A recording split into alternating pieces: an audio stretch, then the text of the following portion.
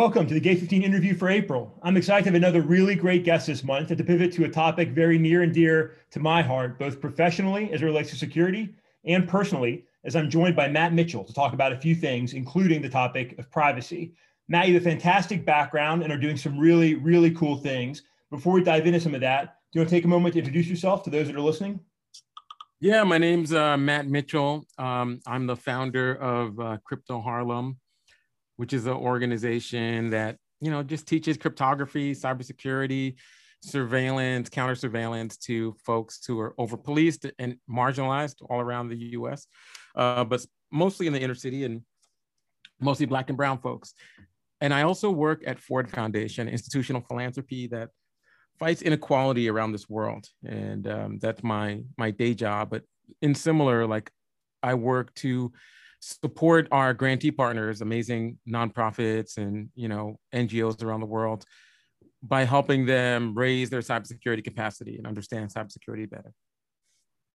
So I love that introduction. This is a great place to start, right? I was just talking with a colleague about a program that he's supporting that's helping encouraging more minority participation in cybersecurity, because it's really it's a big miss right now, right? So I love the fact there's champions like you that are passionate about this, have real experience in this area, and are doing everything you can to help grow the minority representation in this community and just the knowledge. I think you're helping just raise the baseline knowledge of why privacy matters and things that people can do to protect themselves, as they go about their daily business and in different events they might participate in. So I love that. And so why don't we start with the Ford Foundation and the work you're doing with your daytime activities, and we'll get into some of the your takes on some of this stuff, some of the volunteerism activity that you're involved with. So you said that most recently been working with the Ford Foundation, which I think is cool because of the sort of indirect relationship to the Ford family and therefore indirectly the Detroit Lions, who's my football team of choice. So that got me excited in my nerdy little way. But can you talk a little about the organization you already touched on a little bit and what you're doing there? Yeah, Ford Foundation was started by Edsel Ford, who was Henry Ford, who made the car. It was, invented the car, his dad. And at the time, barons, captains of industry, people who were oligarchs or, whatever you want to call them in the US, tend to start these philanthropies to leave a legacy and also shape the world in their vision. Since then, there was like a famous falling out with the Ford family and the Ford Foundation, because when you hire people to do good work, they're going to do that good work. And it maybe you might feel there's too many women on the, on the board or whatever it is, or, but it continued on with name only, the Ford name is on it. Yep. And today it's an institutional philanthropy that has $14 billion in an endowment that's managed, and the money is bought, sold, trade, invested to maintain and grow. We support this one mission, which is the fight against inequality, through convening, bringing people together, understanding the global space, looking at different trends, and mostly through financial support of $500 million a year, if not more. I believe last year, maybe closer to $1 billion of support. But philanthropy is, grant makers in the United States legally have to give something like 5% of, you're supposed to be giving, and that's what you have, So because it's a large number, we give a lot, but we give over that amount. And we're very much focused on making this world a better place. As cheesy as that may sound, that's really what I get to do every day. That's awesome, man. It's so good to be involved in something, one that you can really feel good about and try and contribute and give back to the community, to your whether it's your city or your country or people, however you do it. I think it's an awesome mission. A lot of the work we do at Gate 15 is really for that purpose, right? We want to do everything we can to contribute to the community that we're in, help people be more secure so that they don't have to think about that stuff while they go about, shopping and the movies and hanging out and doing all the things they want to do. I think it's folks that, we want to help them maintain that security. And that's our way of sort of giving back. We do that through a number of different ways. And you're also doing that at a whole different level. And I'm really excited about it and really appreciate you taking time to talk with us today. So thank you for serving and working at the Ford Foundation, and the work you're doing there and the work you're doing on your own, some of the volunteer activity. You've got a real big focus on the population and privacy and protecting privacy. And I'd really love to dig into that today. I want to start with a quote. I love this quote that you shared with Vice back in 2017.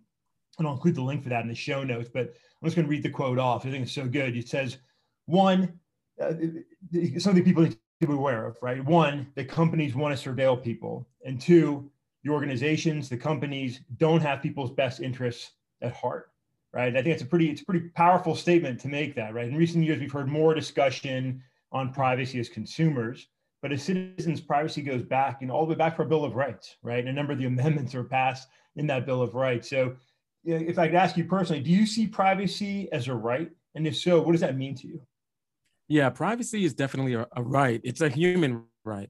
And it's something that starts a long time ago, right? If we think about early civilizations and you think about what it took to survive, it made more sense to be alone. It made more sense to just hunt on your own. But for some reason, we decided to have community, to break bread, to share, to have like literally tribes, and also like tribes of thought. And humans are social animals and we just do better together. But for some reason, we do still feel the need to bury our bones in the yard, to have that little bit of privacy.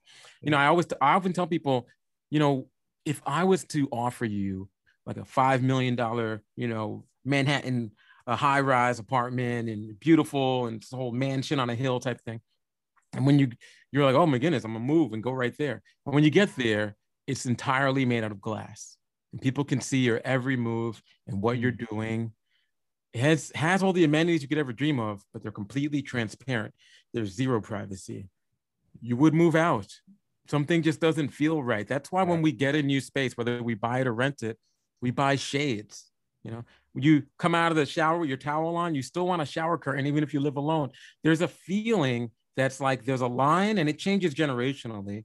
The young folks today like to share more than maybe some other people do, but there's a line that you don't cross, and that is this privacy feeling.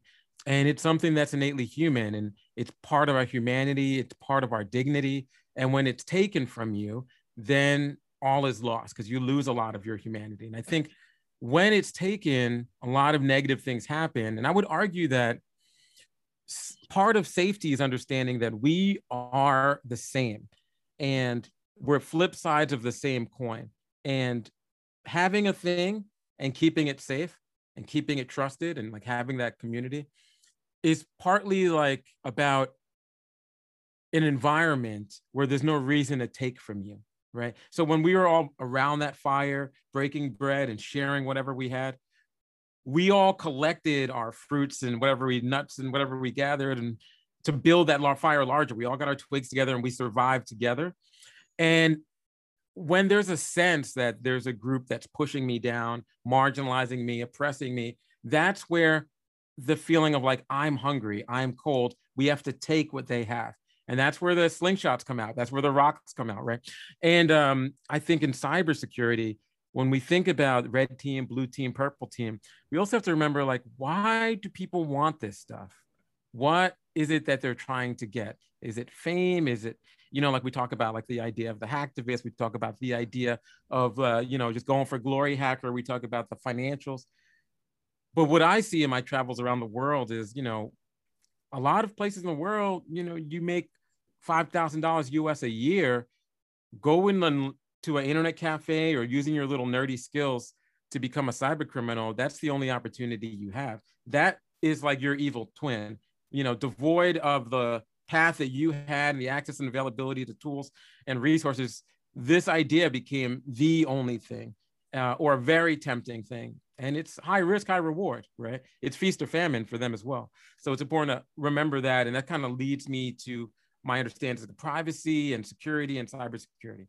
I really like to use a lot of really great imagery there. I mean, at the end, you're talking about sort of some of the temptation that cybercrime has to those that are overseas. And you're right. If you can make, what might not be a huge, crime domestically, financially, that can go a long way. If I'm sitting in Nigeria running BEC scams, right? And exactly. I've got a colleague who's done a really great job trying to get a program off the ground to change that story, right? To incentivize folks to become cyber warriors and do good versus on the cyber crime side, because it is hard, and it's a compelling argument that you can take this high risk option and maybe make a lot back. And you see that all the time. It's I don't want to say it's understandable. I don't want to say, hey, it makes sense to be a crime, but it can be logical on a cold math level, right? Like you got mouths to feed and you have this skill, but you also could be fishing all day and get nothing, right? So, That's when right. you work a legit job, you get a paycheck. You have a boring day, you got a busy day, you get that paycheck. So it really makes sense. And it's a really way to deter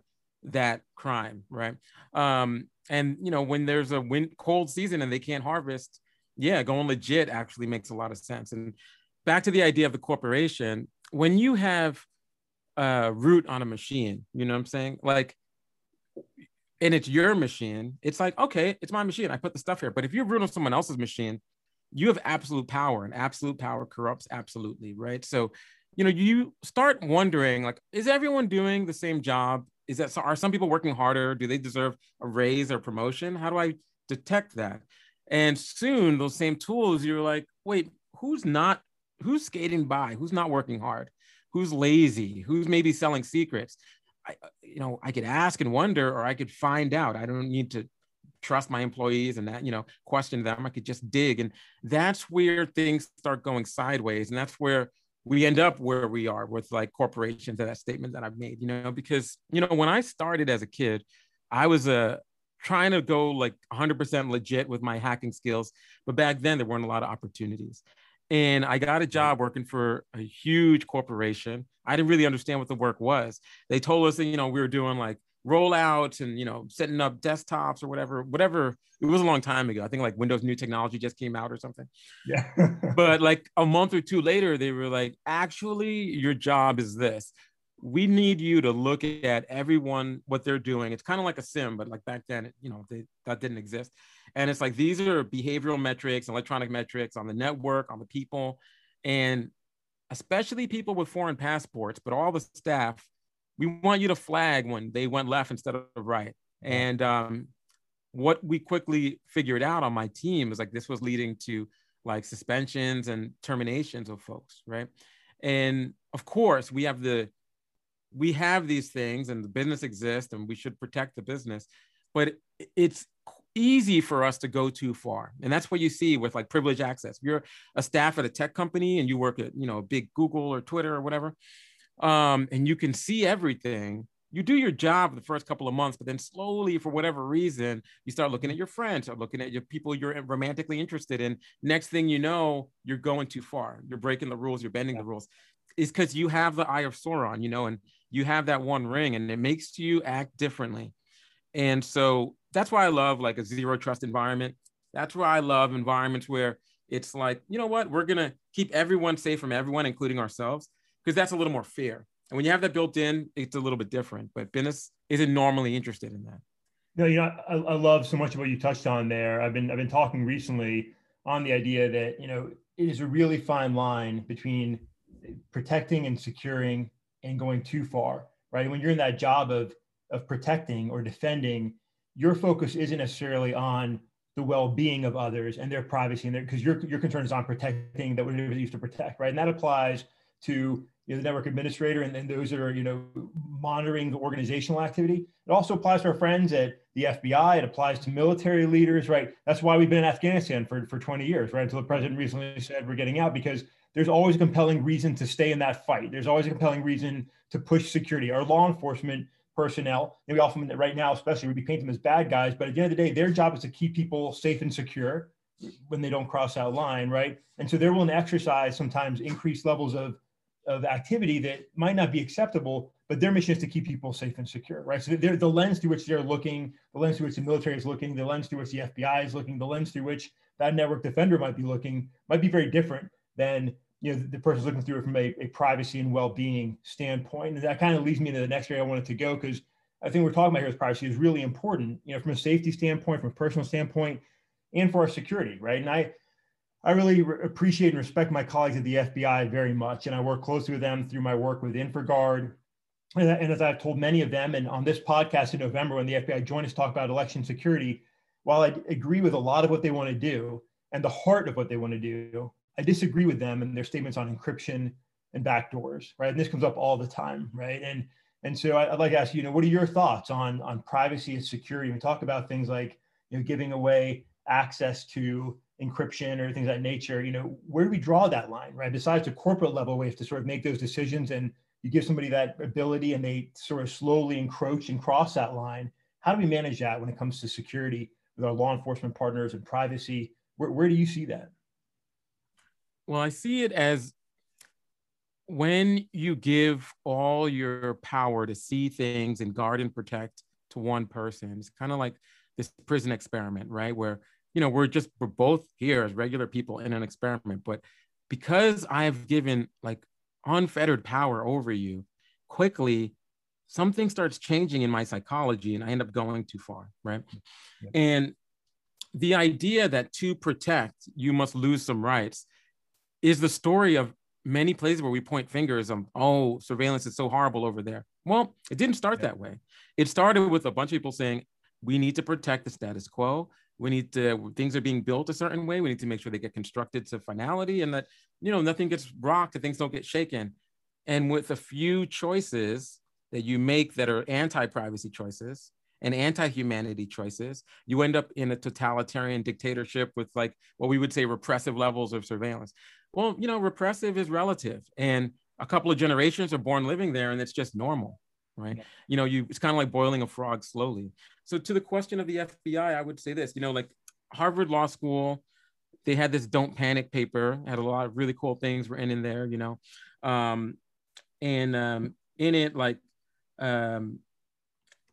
it, they say it was about like the going dark argument, right? We're trying to keep things safe, but now more than ever, technology is changing and the quote unquote bad guys are going dark and we can't see them. And if we can't see them, we don't know if they're there or not there. We don't know how many of them there are. We don't know how many like monsters are under the bed. Is it 0 or is it 1 million? And the only way we can know is if you give us all viewable access to all technology. And it's a hard position to be in, right?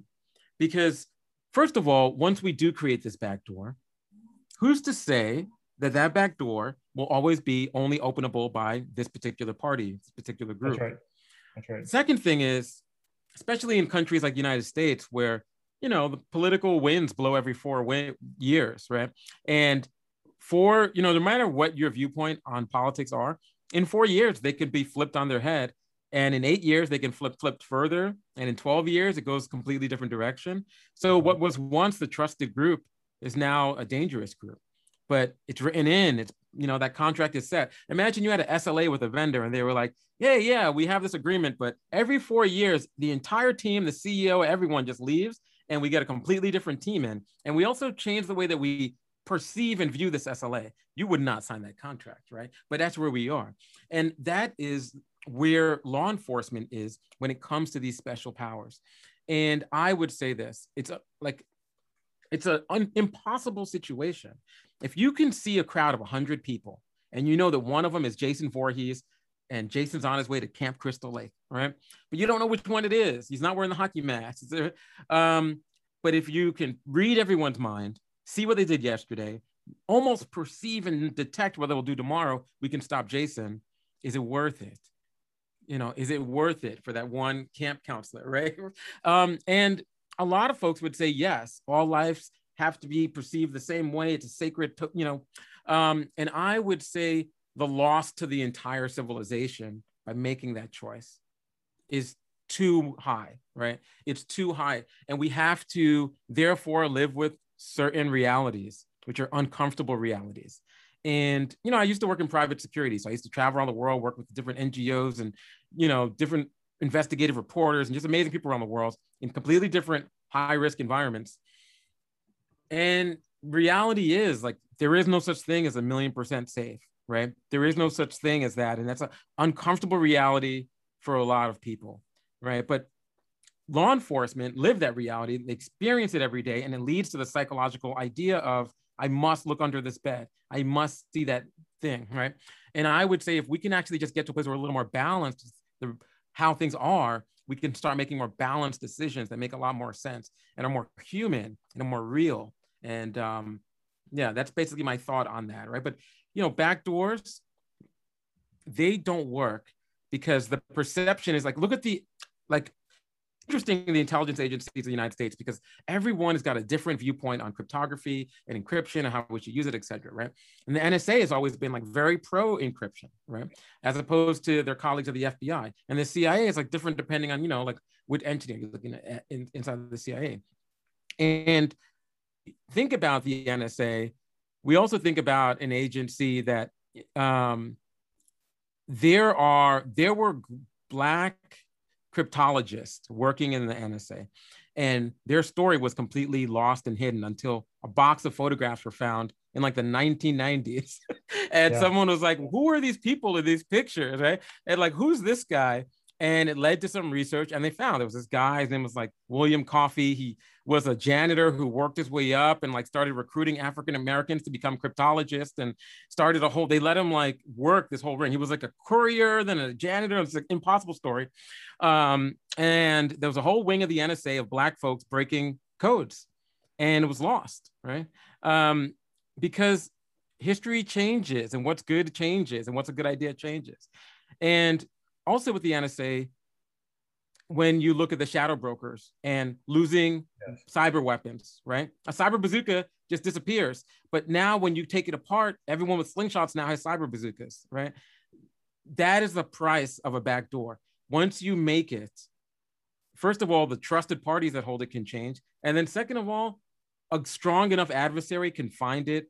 And if they do get their hands on it, game over. And we would never let that happen with a nuclear football. We would never let that happen with, anything like that. So I think we need to be really careful and cautious, but that also means living in a world of uncertainty.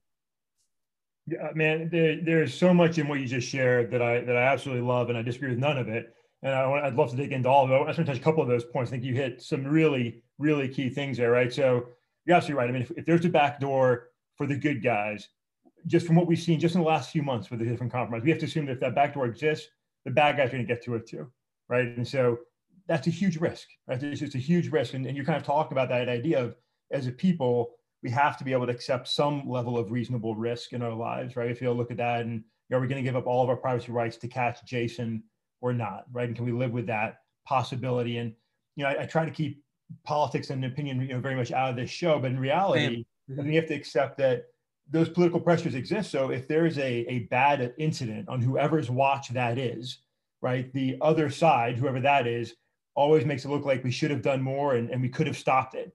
And so that argument sort of leads to this idea for our security leaders, whether it's, again, law enforcement or the military or government officials, of zero incidents are allowed. And or a CISO, right? Who's about to lose their job, right? Yeah, right. Of a company, right? Like, oh, yeah, we got breached yesterday. You're out. What are you going to do to fix it? Or are you going to fall on this sword? And so they keep pushing, right? They keep pushing for more access, more authority, more power. And it puts everybody in a difficult situation, because we sort of then get into this idea that, that shouldn't have happened. And so we give away these rights without really realizing the long-term consequences of that. So I really appreciate some of the imagery you use there in your examples. Yeah. And I think the real heroes are when something catastrophic happens, something unimaginable and horrific happens, and then there are no changes. That's because quietly behind closed doors, there were heated arguments. Like you said, there was that political pressure, those accusations, close this case or find the, and cooler heads prevailed, right? And, we're computer scientists, we're forensicators, we're digital security people. We should be the mathematicians with the ones and zeros. If anyone can put all the emotion aside and do what's best for the future of civilization, it has to be us.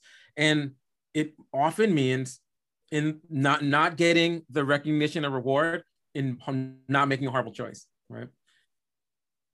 Yeah, I love that. I love that. And I'm with you in that we have to accept some level of reasonable risk in our lives.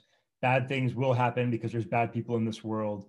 And no matter how, overbearing we allow things to become, bad things will still happen.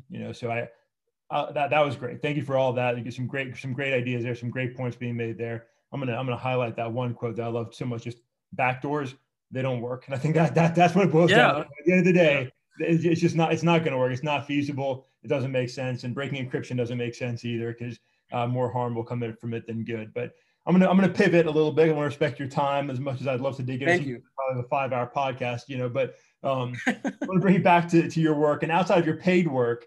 You've done a lot of volunteer work as well. So do you want to tell us a little bit about Crypto Harlem, what you're doing there, and why that's been such a big passion of yours?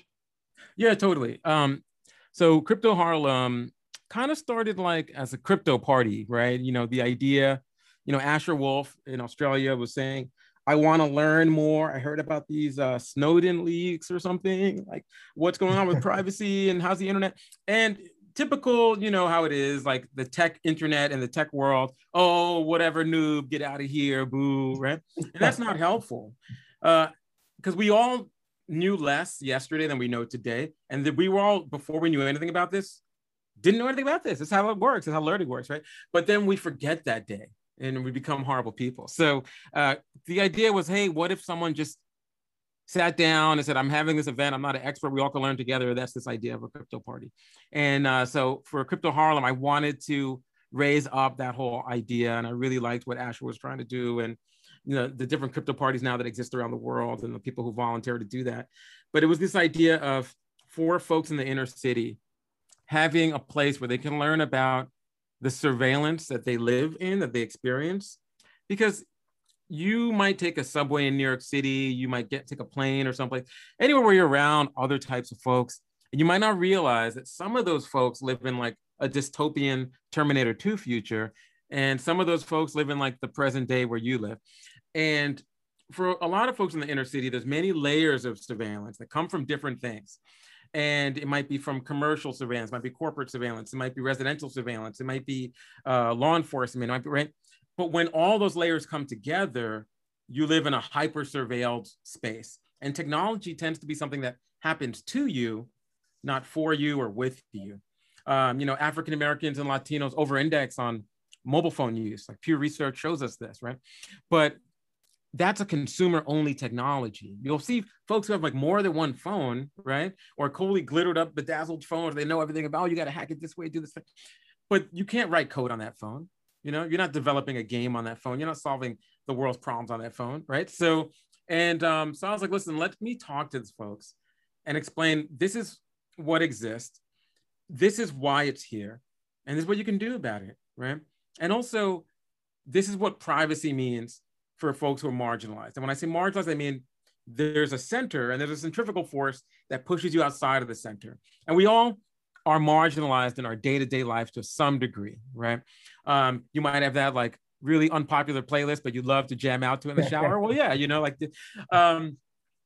and all around the world, your identity is part of what causes you to be marginalized. And, you know, you might be of a certain ethnicity, you might be of a certain gender, you might have, you know, a different orientation or, you know, whatever, you know, you might have certain disabilities, et cetera. And you're in different places, but there's always a group kind of on the edge, really pushed out. And my travels around the world, I'm like, oh, it's so interesting. You're that group here, you know, like, okay, you know, oh, you're ethnic Russian in Estonia. I get it. You're blah, blah, blah, you know, there's always, oh, you're Albanian, but you're in Northern Macedonia. I got you, right? Like there's always that group. And to that group, things are different because they're seen as like a suspicious other. Maybe they got to the party late, you know, or, you know, maybe whatever it is. And instead of asking that group, it's just a suspicion that never leaves. And because we live in a futuristic world, futuristic things are used to analyze and probe and monitor those groups. And that's what Crypto Harlem is about. It's about that truth and unraveling it and finding out like a place where we all can come together. And I love it because it's a very diverse space. And even though it's like, you know, it used to be on the corner of Malcolm X and Martin Luther King Boulevard in Manhattan. It was like in Harlem, a lot of Black folks, a lot of Latino folks. But also, you know, it's gentrified. A couple of hipsters roll through, you know, people from downtown come in, some professors come from Columbia. It was always a great vibe, and we learn together and we speak about things. And because of the pandemic, now it's a live stream. But I love highlighting these things. I love speaking to folks, bringing people together through that shared love of technology and a shared appreciation for privacy. I think that's awesome. I think that's so great. And hopefully we'll be on the other end of only virtual events here soon enough. But you know, just to do what you're doing, because right, I mean, in some way, all of us are on the outside, right? However small that might be, you know, for our beliefs, for where we come from the way we look, from whoever we are, right? There's always something about us. So for some of us, that's more than others, but we can all relate to that. But for you to be able to take those experiences, you know, going outside the United States and traveling and seeing that, that's where I learned so much. I had a chance to deploy 3 times as a soldier, and those experiences really helped me just grow so much, just understanding people and challenges and hatred and, you know, stereotypes and being able to bring that back into my world here. And so I really appreciate the fact that you're taking that passion, that knowledge, that insight, and sharing it with those maybe having a chance to do that, or maybe not as much, and grow their perception, their understanding, and work to protect themselves. They protect their communities and their identities. That's awesome. So thank you for volunteering and sharing and helping the community out. And yeah, at that time when I get to New York next, we've got to get together and at least a cup of coffee or something. 100%. Yeah, totally. I would love that. But let me move on again, because there's a lot of things you're really excited about that get me really excited. So I want to talk about another one, which is you describe yourself as a bug bounty enthusiast. And I love that. And I support that enthusiasm. Can you explain first what we're talking about when we say bug bounties, just so everybody has a common understanding of what we mean by that? And then two, what do you like about that model? You know, for those listening, why should I bother the bug bounty program if it's in my, my option to have one or not? Or why, as a consumer, should I care if the company whose product I'm using has a bug bounty program in place or not? Yeah, I mean, I think the very first hacker conference is a New York conference called SummerCon. It's kind of like insider conference now. And I could be wrong, but I think it was Chris from Uber before he was out there, before the car hacks and all that other stuff. And he had given a speech that was no free bugs, right? So if I'm wrong, like, excuse me, but that's off the top of my head. And in that, it's basically like this idea, like we're doing all of this security research, right? And we're helping all these businesses for there's no benefit. And you're the good person, you know what I'm saying? You're not like, oh, I tripped over a 0 day. Let me see how I could weaponize this. That's not you. You were just like, oh, you're not that guy. Weird. Yeah, I was using this banking website as a cross-site, a scripting exploit, whatever, like whatever it might be. Like, oh, my calculator just popped up. I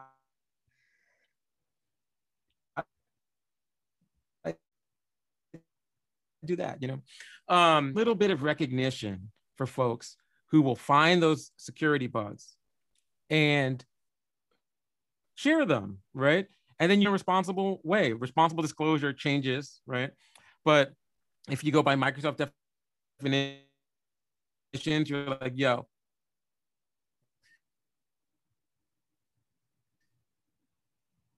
I'm gonna give you this much time to fix it. And if I do this, all of this is done for no benefit. But now, because of bug bounties, I receive a bounty. I receive a kudos, a high five, a t-shirt, a coffee card, whatever it is. Now,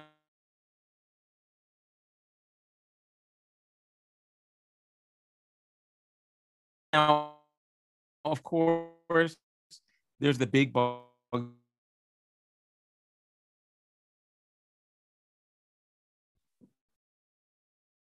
You can put something out there, and then you'll be like, hey, you know what? Thank you so much for that. You didn't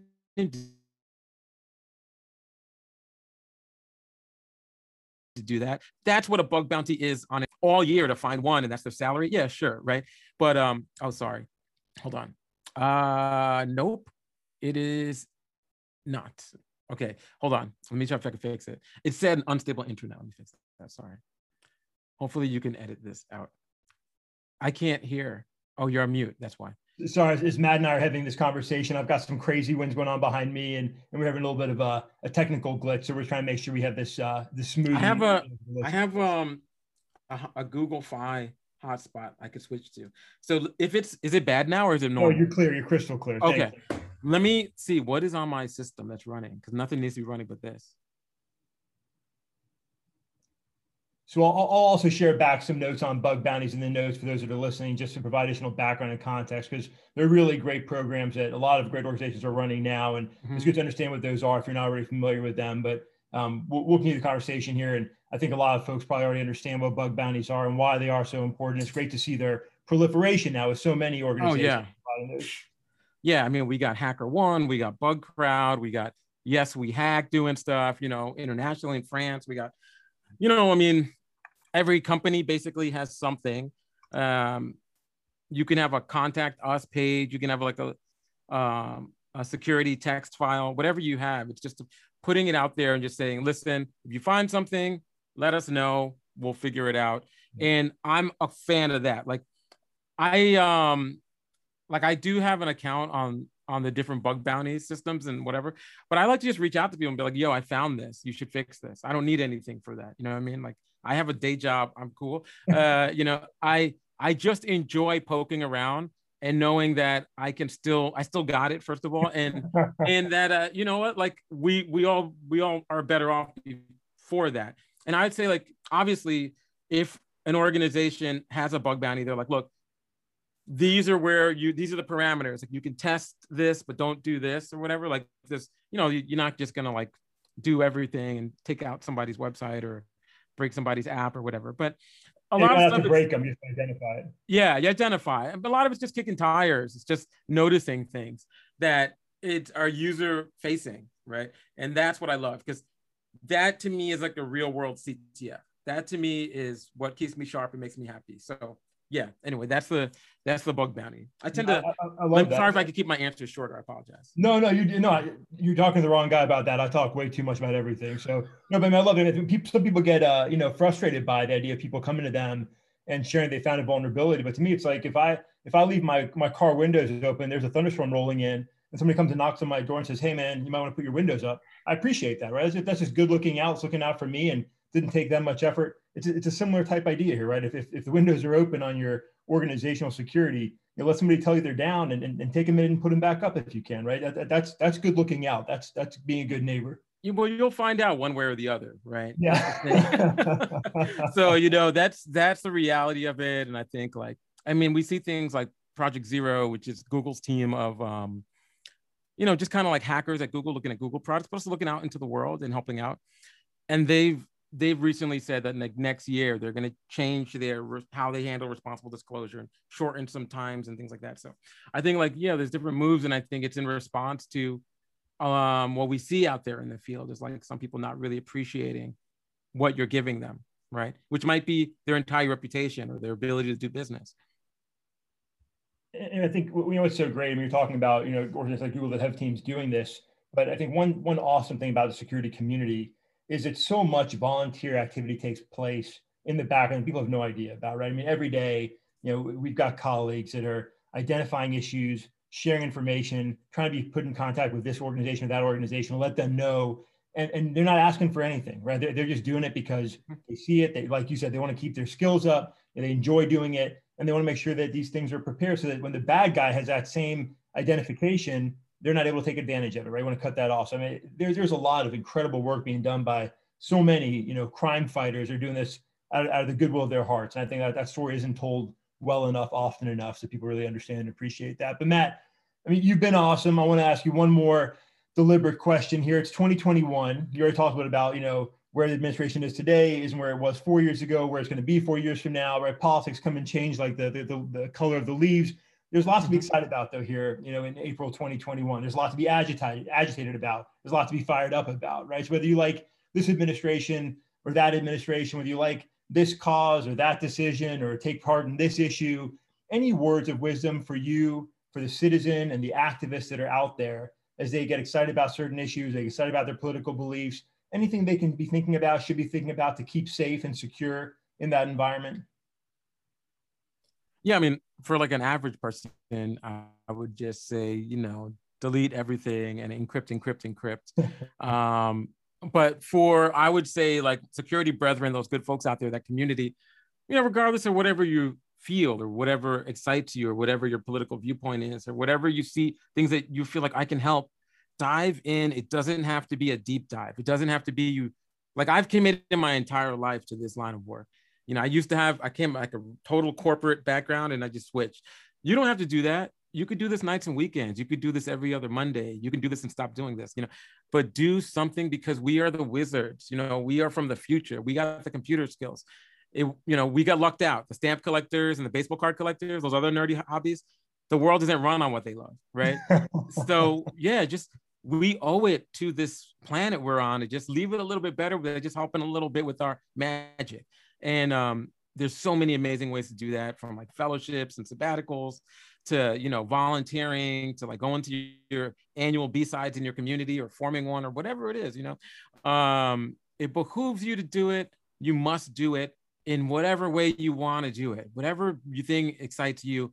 And that makes me happy when the tech folks, that's my peoples, like nerdy folks, hacker people, security people, when you're doing anything outside of what you do for $1 to just help out in whatever way you want, in whatever spaces you love. Yeah, I love that, man. I can't think of how many times I've been talking to somebody And the conversation goes the same way, right? They started out, building a local area network with some friends they could play games together. That grew into something else, grew another interest, right? And that nerdy hobby, like you described it, sort of grew into this, fantastic skill set that, like you said, the world runs on right now. And so to use that for good is a great way to go. And so many people are using it for good, but I love that encouragement, for everybody to sort of think about what else can I do? Run a cyber camp, help mentor somebody, report that bug bounty, issue, whatever it is, right? Do something to give back in whatever capacity, whatever time you have. And I think it's an awesome approach. So, thank you, Matt. You shared a lot. Like I said, we could dig into some of these things and probably have a long conversation. We have a chance to do that in person together one day, but you're a remarkable person. You're a remarkable guest. Thank you for being on the show. Please let me know anytime you want to be back on. I think there's probably a number of things we could talk about. So anytime you feel like you've got something you want to, get off your chest, open floor, open invitation here at the Gate 15 podcast. But as we wrap up, open floor for you. Anything you'd like to share, promote about you or the work you're doing, or anything that you're doing out there that you'd just like to share with the listeners? Yeah, I would just say watch Gate 15. A friend of mine, Runa, was on Gate 15, so I heard about it, I think. So, yeah, but yeah, I mean, yeah, I listen to this. I listen to a bunch of different things. I would say stay sharp. The world runs on this, but the world could be destroyed by this too. So we have a defensive, it's like a Hippocratic oath. Like we owe it to maintain things a little bit here. And there's the cybersecurity assessment tool that I built for Ford Foundation. Check it out. See if there's anything you like there. If anything doesn't look right, I'm happy to hear from it. You about it.